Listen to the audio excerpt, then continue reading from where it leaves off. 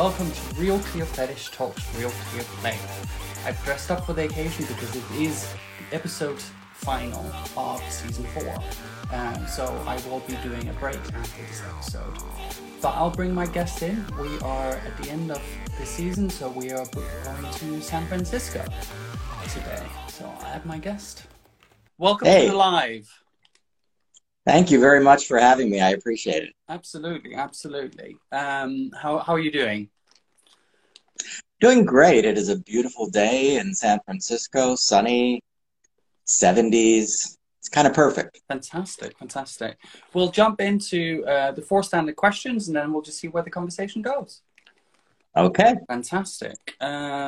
What do you prefer I call you? Names, pronouns, and title? Just call me Race. I don't ever attach titles of any sort to myself unless I'm in some sort of a dynamic with somebody. He, him would be my pronouns. Fantastic. And tell me a little bit about yourself. I have been in the scene since I was 17 and going to leather bars underage. I actually was bartending in a sleazy gay bar underage, unbeknownst to the owner. So I've kind of been deep in it from a very early age. Born in Chicago, that's where I was attracted to leather at the infamous Gold Coast Bar. And I was pretty much of a lone wolf for a very long time. By that, I mean I operated very solo, no clubs, no organizations, nothing highly organized, probably until I moved to Los Angeles in 1980, stumbled into an organization there called Avatar Club Los Angeles. And through a series of events, I started to teach, and I started to talk, and I started to write about kink, and the rest just kind of took off from there. Fantastic. So I've been doing it a long time. Completely sober, clear-headed, or social drinker? My substances of choice, should I decide, are usually pot and wine. So that's with rare exception, that's as strong as I get. Fantastic, fantastic. What is clear play to you, and why is it important? Clear play. Everyone involved in the scene, whether that is a social scene or an actual playroom scene, because I think we kind of play in public more so than most do with our dynamics and etc. That everyone is consenting and everyone is clear-headed and can make the appropriate decisions for themselves and others. That's clear play to me. Yeah, it is important that I think the word of the time at the moment is consent, where when you're not clear-headed, it's hard to have 100% consent. It's absolutely true. Fantastic. So you started on the kink scene at 17. How did that come about? What sparked your interest to start with? I have been tying up my friends and spanking them and doing things to them since I was 8 or 9 years old. I had a regular neighbor when I was 9, he was 8, would come over to my house once a week and I would spank him. And we did that for 2-3 years.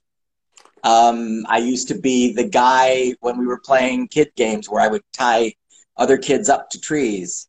And now, did I know what I was doing exactly? No, I had no idea why I was attracted to that. But it's pretty clear that from a very young age, kink of some sort was attractive. I also knew I was gay very young. I was attracted to, boys my age by the time I was 7, 8, 9. And then one day when I was coming up from college, I was going to university about 100 miles south of Chicago, which is where I'm from.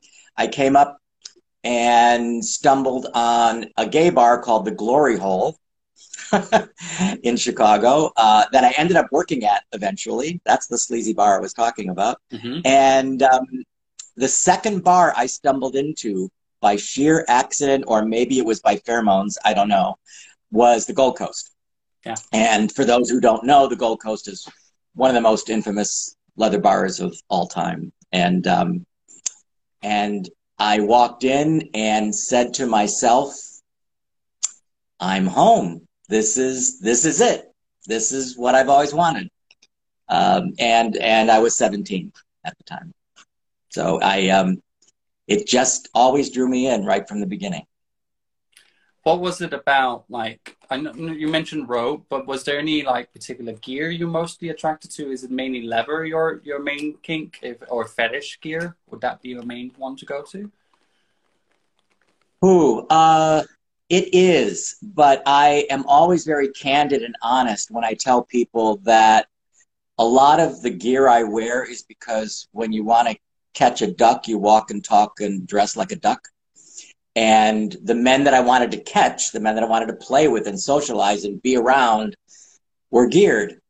And I didn't have a lot of money when I was younger. And luckily at the time, so we're talking the very early 70s, there was leather and there was gear, but we called them leather Levi bars for a reason, because a lot of the guys in the bars were just there in a very kind of butch aesthetic, even if it wasn't leather or other kinds of official fetish gear. And I was one of those guys. I was one of the Levi guys. I was boots, belt, maybe a vest, white t-shirt rolled up, jeans, and kind of messed up Levi jacket. And that was my garb of choice for a long time.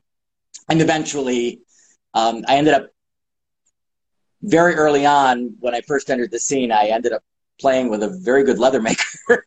And so I ended up with a vest and all these things that I would not have probably been able to afford at the time. And I feel really bad for young people today trying to buy some of the gear, because it is not cheap. No, what I'm wearing at the moment is probably the most expensive thing I own, and I only got that recently, and that's after years of saving up. So definitely, it's a really expensive fetish, but if you get the right gear and the right quality, it lasts you a lifetime. So it's true. It's absolutely true. But I do try to be sensitive to younger folks and people that don't have tons of money, allowing them to express their fetish in any way that works for them, because I do think that it's tough economically to do some of this stuff. Oh, absolutely. I'm fairly aware that I wear something not everyone can afford, and it's how I'm being able to afford it. I have absolutely no clue. But it's just budgeting and saving, and maybe just one less night out and once in a while instead, and just put that money aside. So, but yeah, it's not all about the brands. It's not all about a certain look, especially if you're starting out. Yeah, no, it's true. And I encourage people to just sort of add as they can. There's the tradition of gifting and exchanging gear. And here in San Francisco, we try to do that as much as we can, because it's an expensive city to live in, and buying the gear is that much more expensive because of it. London and many other cities have the exact same problem of price. So, so I think as long as someone kind of makes an effort to dress in the way that expresses their fetish best, I'm all for it. When you mentioned the whole Levi guy, when you started going out and so on, it reminds me of a little story. First time I was in San Francisco, back in 2010, we went to a bluff meet at the Eagle. And I think us Europeans, we're quite gear centric and like do the full outfit, and no, like we don't hold back. And it's like, we come here to be like full gear. And I remember walking in with my partner at the time, and the room was just filled with Levi guys. And I was like, where are all the bluff men? Yeah, But then we realized yeah, actually Levi's and leather jackets is fairly normal in the States, where it's not something we see very often here. yeah. It's Bluff, San Francisco in particular has seen a bit of a revival. They've had Mm. parties once or twice a month at the Eagle, and they host a big dinner around up your alley, aka Dory Alley Street Fair weekend, Mm. and um, we've seen a bit of a resurgence in full gear. That said, you're absolutely correct. Americans generally are not as traditionally gear centric in the same way Europeans are. And so when it's not uncommon for an American kinkster to go over to Berlin and walk up to a door and they say, you know, you're not really dressed right for this bar or this club. And I'm all about honoring whatever the customs are of the era. But we warn guys that go to Europe that, you know, bring a good full gear outfit because you're going to fit in a lot better if you do. We do go for the full Tom of Finland fantasy if we Yep. can, absolutely over here. So and, yeah, and Tom would love that. absolutely. I'm sure he would absolutely love it. It's definitely in his spirit that we do it over here. So yeah, it's. I have one of his drawings now from the our poster from Backstreet. Now, unfortunately, our last standing leather club here in London closed recently. The I Backstreet. know. So it's really, really sad. It is sad, and believe me, the Americans were sad too because that's where they liked to go when they went. And speaking of Tom, right behind here is a print of the last image he did, which I believe he called "A Perfect Man," which has no gear or whatever. It's just a beautiful torso of a man. Mm. Tom was an amazing guy, a very sort of quiet, lovely spirit that had a really kinky mind. Did you actually meet him? I did down at the Foundation House in Los Angeles. Dirk Daner introduced me, and really nice, much more quiet and to himself man than I would have expected. But maybe that's the artist. Maybe his kink came came alive through his pencil and his art. But yeah, really, really lovely man. Fantastic, fantastic. That must have been quite something to meet kind of Yep, that it legend. was. Um, It's meeting an idol. absolutely. I would be starstruck if I'd actually had the chance to meet him. Absolutely. So you say you, like in your description when you wrote to me, just like you're an organizer, writer, educator, speaker, activist, LGBTQ, leather, kink, polyamory, HIV, STI prevented realm since 1975. It's quite a list of things you do. Yeah. Where do you get to drive to do all these things? Because I do the sober kink stuff, and that can be hard work sometimes, just that one little section. But you kind of cover a whole umbrella of things. Yeah. I was kind of part of the gay liberation front before we even had the LGBTQ acronyms, and it was just called the Gay Liberation Front back in the day. So what I will call queer politics has always been extremely important to me. And so that was concurrent with my leather kink life beginning as well. So I kind of came out of the gate, very gay and very kinky right off the bat. They kind of were simultaneous. And so queer politics and anything having to do with leather and kink and fetish. I tend to use those three words, by the way, interchangeably because Americans tend to think of it as leather community. Europeans seem to use fetish more often than they do leather. And kink seems to be becoming the universal. So I kind of use all three interchangeably so I don't miss anybody. I've always been interested in public health, so I've done a lot around HIV, which started, of course, early on because of the HIV epidemic, and as a natural outgrowth of that, I became very interested in gay men's public health, specifically around STIs and things like that. I was a big national advocate for PrEP when before PrEP kind of became a thing, and I was being pilloried by the right wing because I was, Yeah. And polyamory is something that I've always been polyamorous in some way. And so even back when we didn't have a language for polyamory, Yeah. that was a thing. And I think leather families were kind of an example of that. And so when we started to codify polyamory, became non-monogamy, polyamory, et cetera, became a big deal and was starting to get more press. I became much more active in that realm as well. So, and I work a lot in local San Francisco politics with various candidates, and I just stay busy. I just like doing stuff. Well, I'm getting the impression, definitely. So you mentioned like you got involved with the HIV in the start of, I'm assuming in the start of the 80s when the AIDS crisis started. How look, just let's do a comparison. How did you feel like? How do you think with what's been going on with monkeypox and how local health organizations are being treating it as a gay thing, and of course not the same category as of severity. No one's dying from it. It's unseemly and not nice to have, but no one's dying from it, of course. So I'm just going to make it clear that's not how I'm comparing this.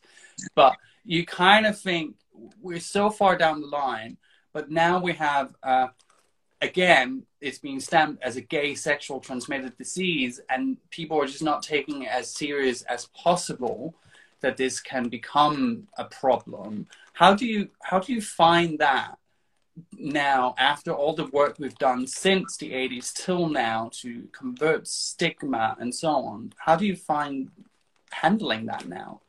Because it feels like a repeat in a way. On some level it is. Certainly in some of the public health failures, it's a repeat. You're right. People are not typically dying from it. And it certainly doesn't have the ramifications that HIV did.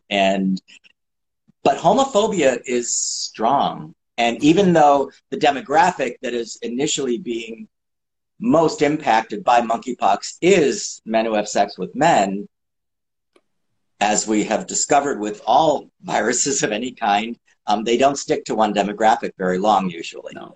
So I think it's been a public health failure generally here in the United States, and this is I happen to be a fan of the Biden administration big time, but in terms of our Health and Human Services or arm and Center for Disease Control that sort of initially was overseeing the monkeypox thing in the United States, I think they were flat-footed, and that led to them not being adequately prepared. That said, I think they're ramping up pretty well now. Hindsight is 20/20. You would think they would have gotten smarter by now. Yeah, you would think. You would think, but even some of the smart ones aren't so smart about certain things. And I am lucky to live in San Francisco because the downside, of course, is we were one of the United States hotspots for monkeypox. Yeah. But the upside to that is that they threw a lot of vaccines our way. And I don't know a single person in my inner circle who is not already vaccinated for monkeypox. Not one that I can think of. And many have already gotten their second shot. So that's certainly speaking from I'll use a word I don't use that often, a place of privilege, because we're a fairly wealthy city that had a very high concentration of gay men. And because it was such a hot spot, they threw lots of vaccines here. There was lots of opportunity to get vaccinated. And guys they've been stepping up and getting vaccinated. But all that said, there is a comparison. The governments did not respond in a timely manner the way they should, and I honestly believe a lot of it is conscious or unconscious homophobia. Yeah, it's definitely some of the same stuff we have over here. I would say San Francisco has taken it much more serious than the UK has. We literally yeah, it's only recently we've been able to get vaccines, and that's already run out for August. There's none left. So it's a disaster yet again. Literally, like everywhere else, it's like, but it's a gay thing, so it's not so important. We literally have people over here that believes that it only affects gay people, and it's just absolutely ridiculous. The woman, when I got vaccinated, I have been vaccinated. The woman in front of me simply worked at a club with lots of people. You know, one of these clubs where there'd be raves and a lot of people, and not just gay people, with their shirts off and dancing and sweaty and hugging on each other because they were, you know, whatever. Yeah. And so she was very clear. She goes, "Oh no, I need this vaccine because I work around a lot of people where they're skin to skin." Yeah. And so I think there's an awareness that it can move easily outside of the demographic it's targeting right now, and sadly may. In San Francisco, our numbers are lucky. We're every week since July, the case numbers are going down. And I credit that to a great extent about some awareness about, you know, risk assessment individually, and also the fact that so many people, you know, got in line and got vaccinated. The day I got vaccinated for my first shot was, I don't know, 6 weeks ago. And there were over 500 people in line at 8 o'clock in the morning to get vaccinated on a weekday. Fantastic. Yeah. That is, yeah. You know what, in the greater scheme of things, because we are engaged and because we are taking care of our health, the straight populace are probably not even going to be affected that much from it, because we are stamping it down before it becomes a problem. It's probably true. Yeah, I think that's an accurate prognostication about where it's going to go, is that because we are containing it. And I say that's because gay men do take care of themselves, contrary to what many would like to believe. Mm-hmm. We're the first to step up and get vaccinated. During the HIV crisis, we were the first to step up and codify risk assessment and safer sex behaviors and all that kind of stuff. So we do take care of our own and ourselves. And so I think you may be right. I think we may be nipping it in the bud well enough, at least in the States, I think we are, to avoid it creeping out too much into the rest of the population. I don't know if they have begun using the 1/5 dose protocol in Europe yet, but here in the United States, we are. I think we are, because we don't have enough vaccines, so they would rather just vaccine more people than not have like a smaller group vaccinated, and they would rather have a bigger with a less vaccine. Yes, so I think there has been chat about that over here. Yeah, they're doing it here, and it is stretching the vaccine to the point where everyone I know that's wanted to get vaccinated has been able to get vaccinated, at least with their first shot. So going back to like the HIV crisis, where were you in the world when that kind of started? I think it's something that's very important to talk about, and especially in the last couple of years with the pandemic and so on, it's been much more on our radar. And I think also it's important to educate maybe the younger generation that didn't have that impact of it. Where were you in the world when that started, and how did it affect you? I moved, I'm from Chicago, then lived in New York for a while, Manhattan, and then moved to Los Angeles in 1980. And so I was in Los Angeles when the HIV crisis really took hold. I was lucky/unlucky in knowing the very first diagnosed person that I was aware of in Los Angeles. So I was extremely aware of HIV, or well, we didn't have that name for it yet, very early on. And so I volunteered with the very first safer sex organization in Los Angeles, which was kind of how I began, you know, doing some of that work. But knowing the very first person that was diagnosed and eventually died had a tremendous impact on me, because I was aware of it in a way that I don't think many other people were until many, many months down the line when it became more of a widespread crisis. Yeah, it's a little bit like with the pandemic. If no one had any effect from like COVID in their periphery, a lot of people was like, well, it's not that dangerous. I haven't seen anyone be affected by it.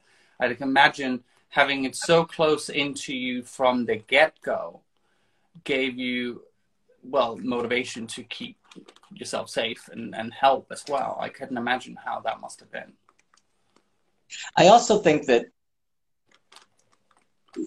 the leather community, the fetish community, the kink community in the United States, at least, we were on the vanguard of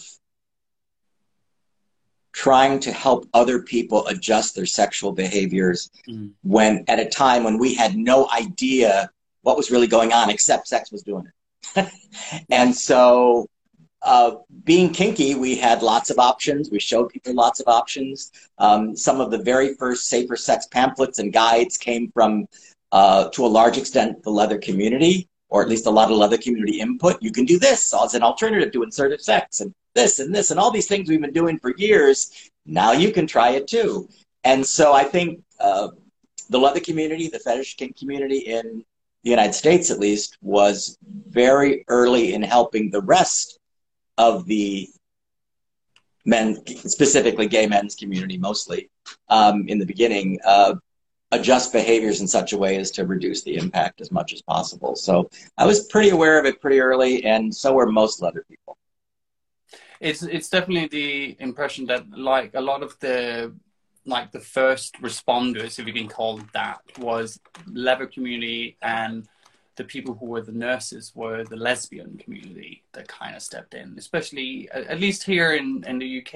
If you watched It's a Sin, you just see most of the nurses that's portrayed in that series is lesbian women stepping in and helping their gay brothers. It was quite eye-opening, especially someone with I was a child in the 90s, so it was on my periphery and I saw commercials for it, but it was not the same magnitude as anything. I just knew it was dangerous, but I didn't maybe get the same dose of terror from it, maybe. I think I mentioned in previous episode that my first impression of HIV and hospice life, if they're at the end of the life, was through Beverly Hills 90210.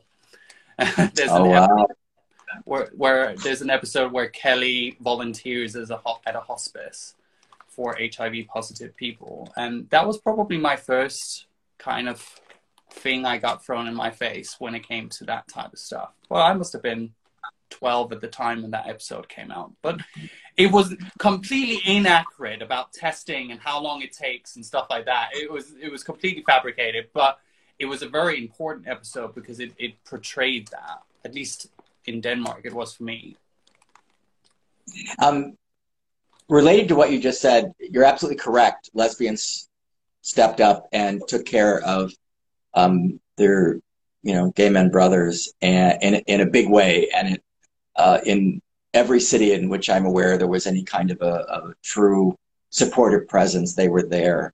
So that's absolutely true, and I think that that's well documented, and we need to sort of honor that they did take care of us at a time when we really needed it. The other thing is that because the leather kink fetish community is and was so highly sexual, we were impacted disproportionately compared to other parts of the gay community. So not only did we have the skill sets because of our kink to help people not necessarily become infected at the time, but we had a lot of friends and lovers and people we knew die. I mean,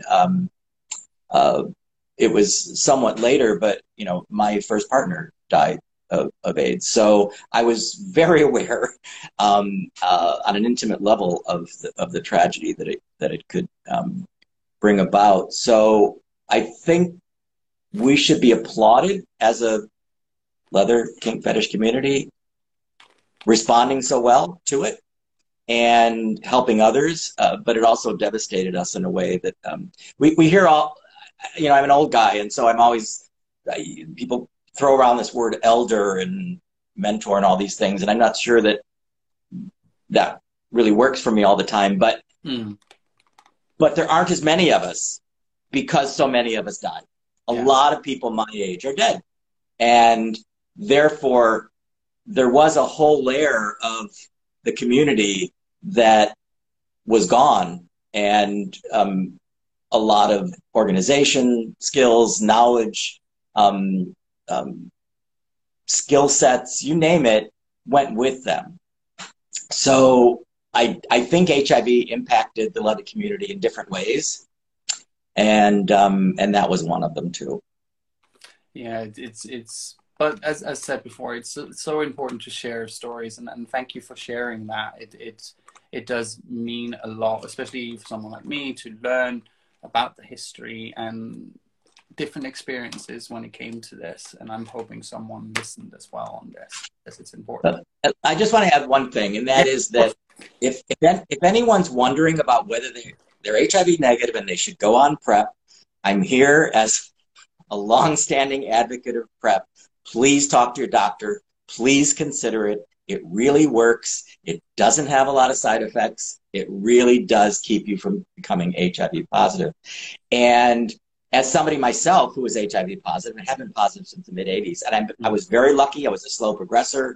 I didn't even have to go on meds for a long time, but I am on meds now.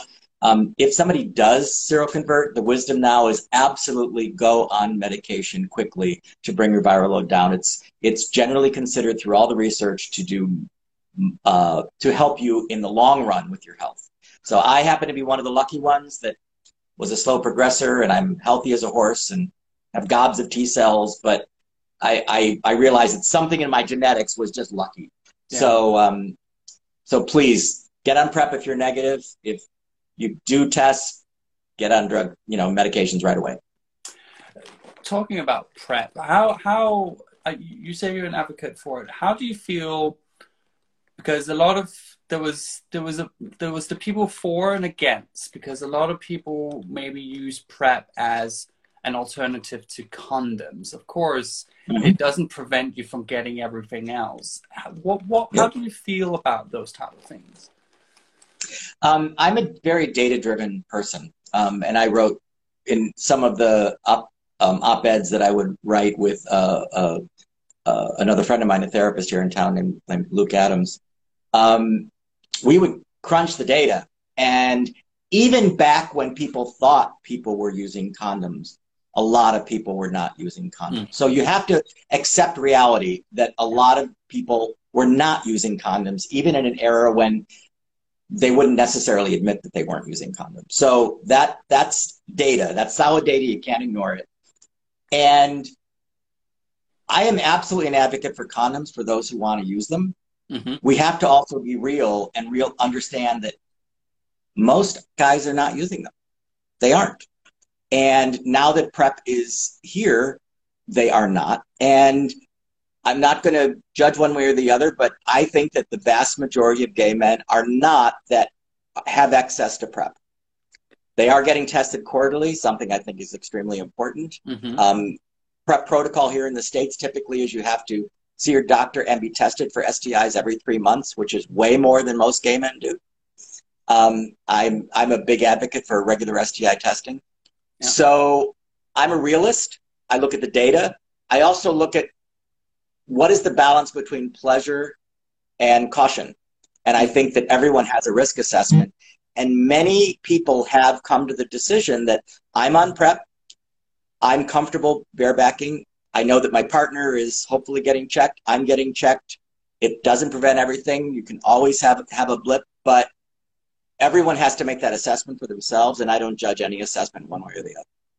Yeah, I talk to someone who uses PrEP, and I have made the decision I don't necessarily use condoms. If I'm with someone who prefers me to use a condom, of course I will use a condom. That's not a problem. I'm not completely adverse to condoms. It's just not something I ever used.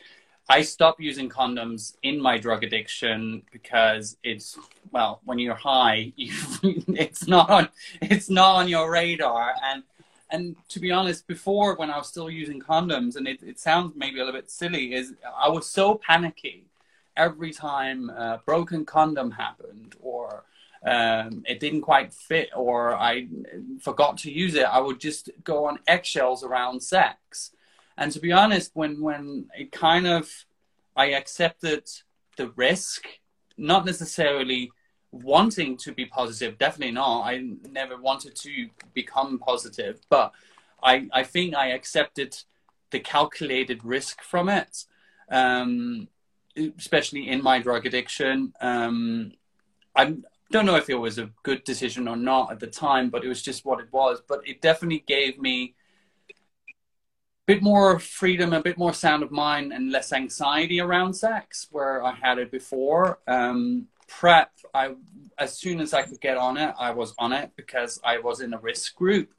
How I managed to get out of my drug addiction without becoming positive, I have absolutely no clue, because I was definitely in a high risk group.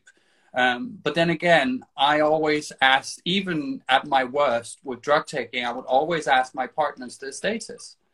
And in most cases, if I was barebacking with someone, I wouldn't necessarily bareback with someone who was negative that didn't know their status, but I would bareback with someone who was positive on meds, because the risk is minimal, because undetectable is untransmittable.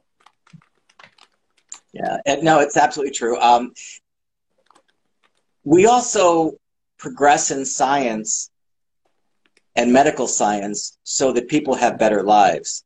And there are some, I'll just say it, some guys my age and older who were a little bitter that they lived through an entire era where it was, you use a condom every time or you might die. Yeah. You know, that was the reality. And now, of course, with PrEP, that is not the case. As well as undetectable is untransmissible. So I think this is a wonderful thing that people coming into the scene today have these options. I'm not bitter at all that we had to make adjustments that they may not have to make today, or certainly have less risk around those decisions. The other thing I want to say, in case we don't get to it, is that the man I have collared for the past 10 years has been sober, and I'm probably going to get his sober birthday wrong, and he's going to be upset. But I want to say he's 38 years sober. Wow. It's a long time. It's 30-some. And so I am a huge champion of the sober community and the kinky, the leather, the fetish sober community in particular, because I think it's a good example of us taking care of our own. And if you go to International Mr. Leather or some of the other big events now, they didn't always have sober meetups, but now they have sober meetups. Or they'll have badges that will indicate that they're sober, so that when you're looking at a guy across the hall and you're like, I need to be with somebody who's sober, they immediately can look and go, oh, that guy is, and they can walk over, say hi or whatever. So I think we've reached a level of awareness around how important the sober community is and sobriety is to so many people. And thank you for doing that. Thank you for being an example of that, because we need more good examples of that. Oh, thank you. Do you know what? When I started RealClearFetish, and maybe also, well, the podcast I started in lockdown, mainly because there was nothing else to do. I started, and I've mentioned this before, I started it purely from my own way to get back into kink. Because I didn't know how to, because my sex drive and my drug taking was so intertwined. So how do you do something inherently sexual if you want to use drugs every time? And to be honest, the sober kink scene over here is more or less non-existent. I'm not saying that they're not around, but they maybe not be as loud speaking as me. But that was kind of my drive. It's like, well, if no one else is going to be a role model here in Europe, well, then I'll step up. I have no qualms with that. And I'm also quite an open book. So I have no secrets, particularly. Things like this, there's things I will keep private, but in general, it's like, if people ask me a question, I will answer as honestly as I can and I feel comfortable with. And this is one of my drives to do these chats, because it is important, and it's educational, and it's life affirming in a lot of things. Also, and I'm not overstating this, you quite likely may be saving someone's life. So I will put, I think it's so important to have models. And if somebody doesn't step forward in the beginning and then somebody else says, oh, well, I feel that way too. And pretty soon you have a movement, a community, a sense of mutual support. You know, if somebody doesn't do it, it's not going to get done. So thank you for doing it. And I'm not understating it. You are likely saving probably more than one life by doing that. Well, I hope so. That's kind of, I've always said, it's like, if I just make a change for one life, then it's all worth it, to be honest, all the work I do. So you also say that you're an author. You have published books in the past as well. I have. And there was one book that stuck out for me when I was looking at your page. Let me just have a quick look. There was a book that stuck out because I was learning the ropes, a basic guide to safe and fun BDSM lovemaking, version 2. Yeah.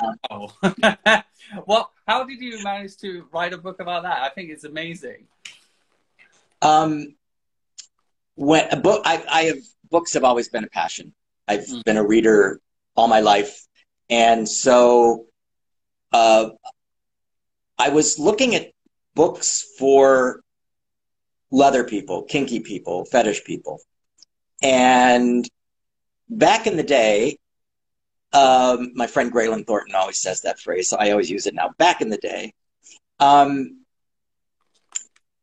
there weren't a lot of really good nonfiction books of quality around BDSM and kink. And in fact, the manual that I first looked at was I think it was the Lesbian SF Safety Manual. Well, I forgot, I'm saying the wrong name, but it was a book about lesbian kink, and it was one of the most authoritative works available. And I thought, well, wouldn't it be good if there was a book that was kind of a gentle introduction to SM, I called it at the time. Now BDSM is the more accurate acronym. It was kind of a gentle introduction that appealed to people of all genders and all orientations and was very basic. And I wrote that, and I didn't even attempt to publish it through the normal means. I self-published it. And it's, to date, I'm not privy to all the numbers currently in front of me, but I want to say it sold about 85,000 copies so far, which is a lot of copies of books. And a lot of kinky people out there. There are a lot of kinky people. And when I was successful with that book, because I self-published it, my partner at the time was Guy Baldwin. And Guy was writing this wonderful column for Drummer Magazine. And I said, you need to put all these essays together in a book. And he was very reticent.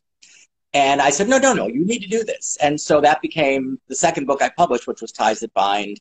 And then one thing led to another, and I ended up becoming a book publisher. And I sold that company many years ago. But books have always been a passion. And I've always felt that my press at the time, Greenery Press, which is Janet Hardy's press that she started. She's famous for writing The Ethical Slut with Dossie Easton, amongst other things. It's on my shelf, on my list to read. It's on my shelf in the kitchen to read because it's, as you mentioned, poly. It's a great book about polyamory. And I used to be in a triad relationship, so it's interesting to maybe read someone else's perspective on it. Yeah, I've been in various configurations of triads and quads and things over my life. So it's always kind of how I've been wired. So yeah, I wrote that book. I write a lot of other things as well, but in the kink world, that's the book I'm sort of known for. It's like with the triad and so on. It's sometimes when I talk to people and they start explaining their relationships, I almost go a bit cross-eyed. It's not me criticizing anyone's relationship, but sometimes it's like, oh, that sounds really, really complicated. I was just in a relationship with two married guys. That was the extent of my polyamory, if you could say.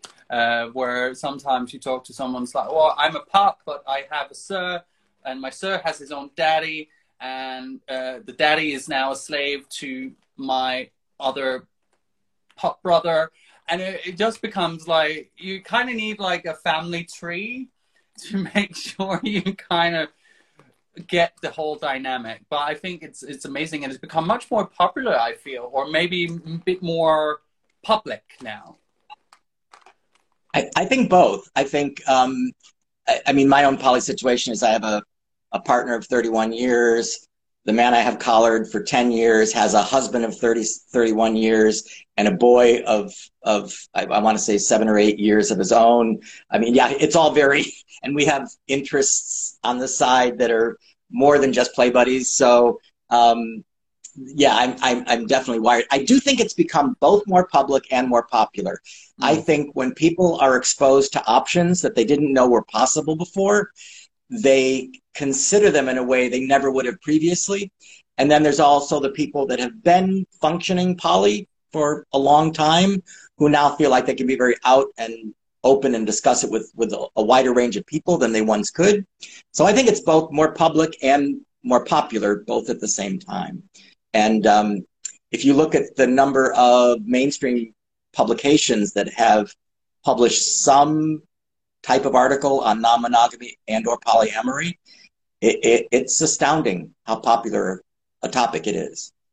It is interesting to see that it's blossomed so much, and it's also become quite a big thing here in Europe with different types of dynamics in relationships now. Where when I was in a freeway relationship, I almost got like, oh, that's weird at the time. But like you say, it's when you get exposed to the idea, and it's like, oh, there is not just monogamy as an option. My friend, who I was a good fuck buddy of mine from Copenhagen, mentioned he'd been in a three-way relationship. I'd never ever considered that, and then I found the two guys I was with for 5 years, and before my friend had mentioned that you could do that, I would never have considered it. I would just been heartbroken that I couldn't be engaged with one person because he was married to someone else. So it's definitely like representation is so important, and being honest and open and so on. It's going to be a fascinating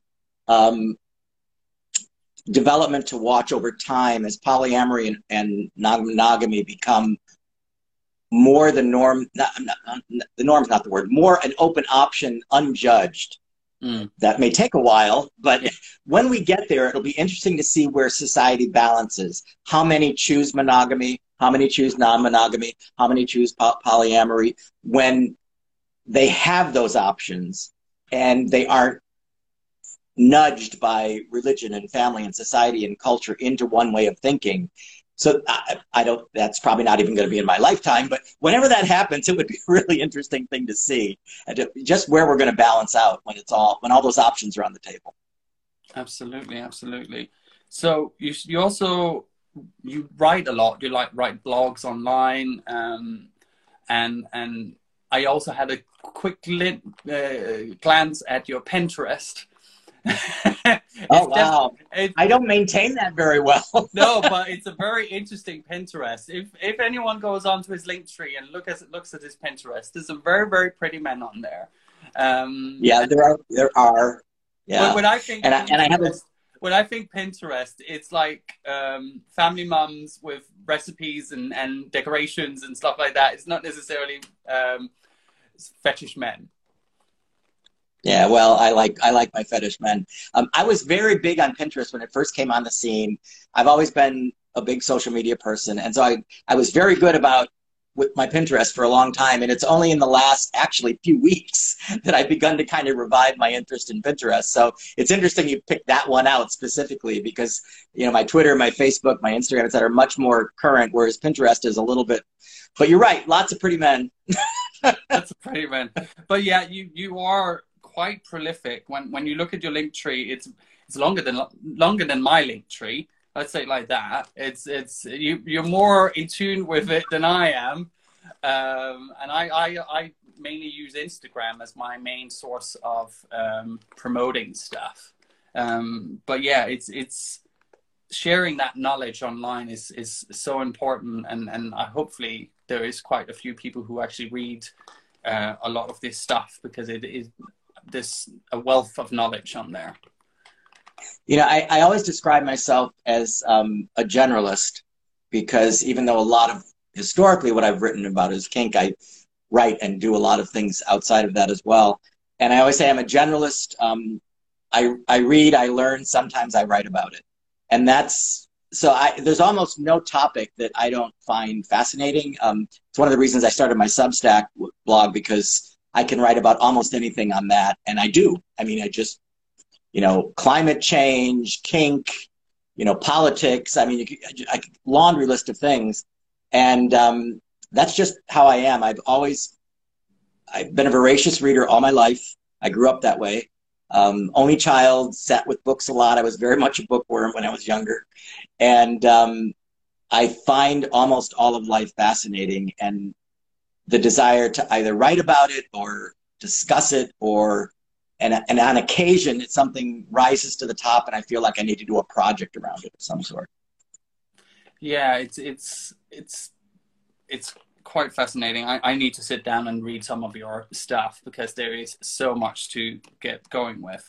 You also now do a YouTube channel called the Guard Cigar Saloon. I had to get that out. It's On Guard Cigar Salon. There you go. Say that 10 times fast. How did that come about? So during the pandemic, a relatively well-known kinkster by the name of Mr. Christopher, who has been a friend, been a friend of mine for decades, literally. We would sit in his partner Pup Amp's backyard during the pandemic, and it was usually me and Christopher and Christopher's sub, who goes by Pig, who's also on the show, and occasionally some others, and we would sit and talk about all sorts of stuff. It was outdoors, we could smoke cigars, and one day Christopher said, you know, we should record this. And so we did. We began to just have chats, smoking a cigar, and it started with just myself, Christopher, and Pig, and then soon thereafter, Graylin Thornton joined, and Pup Amp is always the production and the younger voice amongst the four of us, since the four of us are a little on the older side. I'm the oldest, I think, but we talk about anything kink and to some extent LGBTQ related. And each episode has a topical theme, a social issue, or something we want to talk about that's very specific. And then the conversation goes where it goes. Sometimes we don't know where it's going to go. It is not scripted in any way, shape, or form. It is entirely off the cuff. We just pick a topic. And now we have a guest occasionally. So people can visit onguardsalon.com. That's our URL, and we'll point you to our YouTube channel. And we actually have a new episode dropping this weekend. So I think this one's called Ask a Leather Daddy Anything. But all the questions. Don't quote me on the title. Fantastic. And just to mention, you mentioned Mr. Christopher and Pup Amp. They also do another show called What's the Safe Word, which is spelled What's, like with lightning, which is a brilliant YouTube channel as well, if anyone wants to check that out as well. But of course, also check on the Cigar Saloon as well. Absolutely.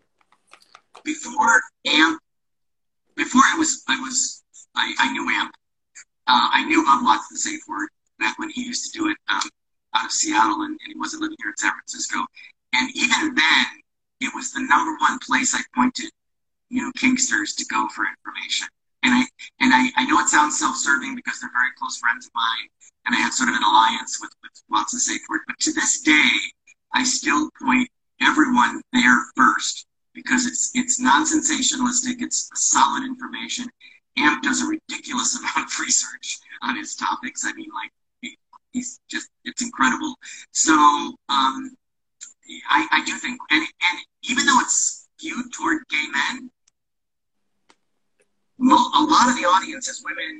heterosexual, people of all orientations and gender expressions. So the material isn't just about gay kink; it's about kink generally. Yeah. So I highly recommend it. Also, it's hilarious. It's so funny. Yeah. And they do some crazy episodes as well. There's the one where they order stuff from Wish, which is perfect. It's so funny. And their reactions to some of the gear they get on there, because it's horrible. Absolutely horrible. If you're a start kinker, don't do it on there. Absolutely not. But it's really fun to do. But it's been an absolute pleasure to have you on. Anywhere people, if anyone's listened and they actually want to know some more, where can they get a hold of you? I am either Race Bannon or Bannon Race on almost all socials. So you can Facebook, Instagram, Twitter. You discovered Pinterest. I guess I need to keep that up now since people are looking at it. They can go to my two websites are not that well maintained. I will be honest. I'm upgrading them. I'm about to retire from corporate life next week, and so I'll have a lot more time in my life. So I'm going to upgrade both my sites, but Bannon.com and RaceBannon.com are sites you can go to. If you go to most of my socials, my LinkedIn, my link tree is there, and it will point you to just about everything. Fantastic. Thank you very much for coming on, and it's been an absolute pleasure to have you on. Thank you very much for asking me. Have a great day. I will. Bye. Bye. So that was the last episode. I'll let you have a full look at my outfit because it's the last time for this season. So have a good time, be safe, and see you in a couple of months. Bye.